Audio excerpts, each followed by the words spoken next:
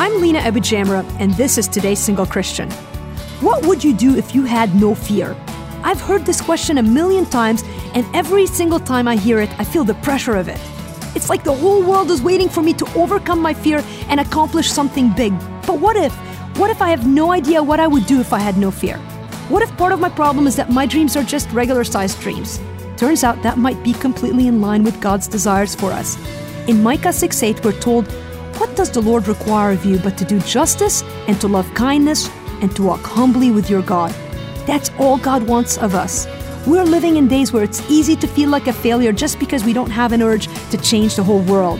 God cares about the little things too. He values faithfulness. He sees past billboards and hashtags. He longs to change your heart. Are you courageous enough to let Him? To find out more about how to live for Jesus, visit todaysinglechristian.com.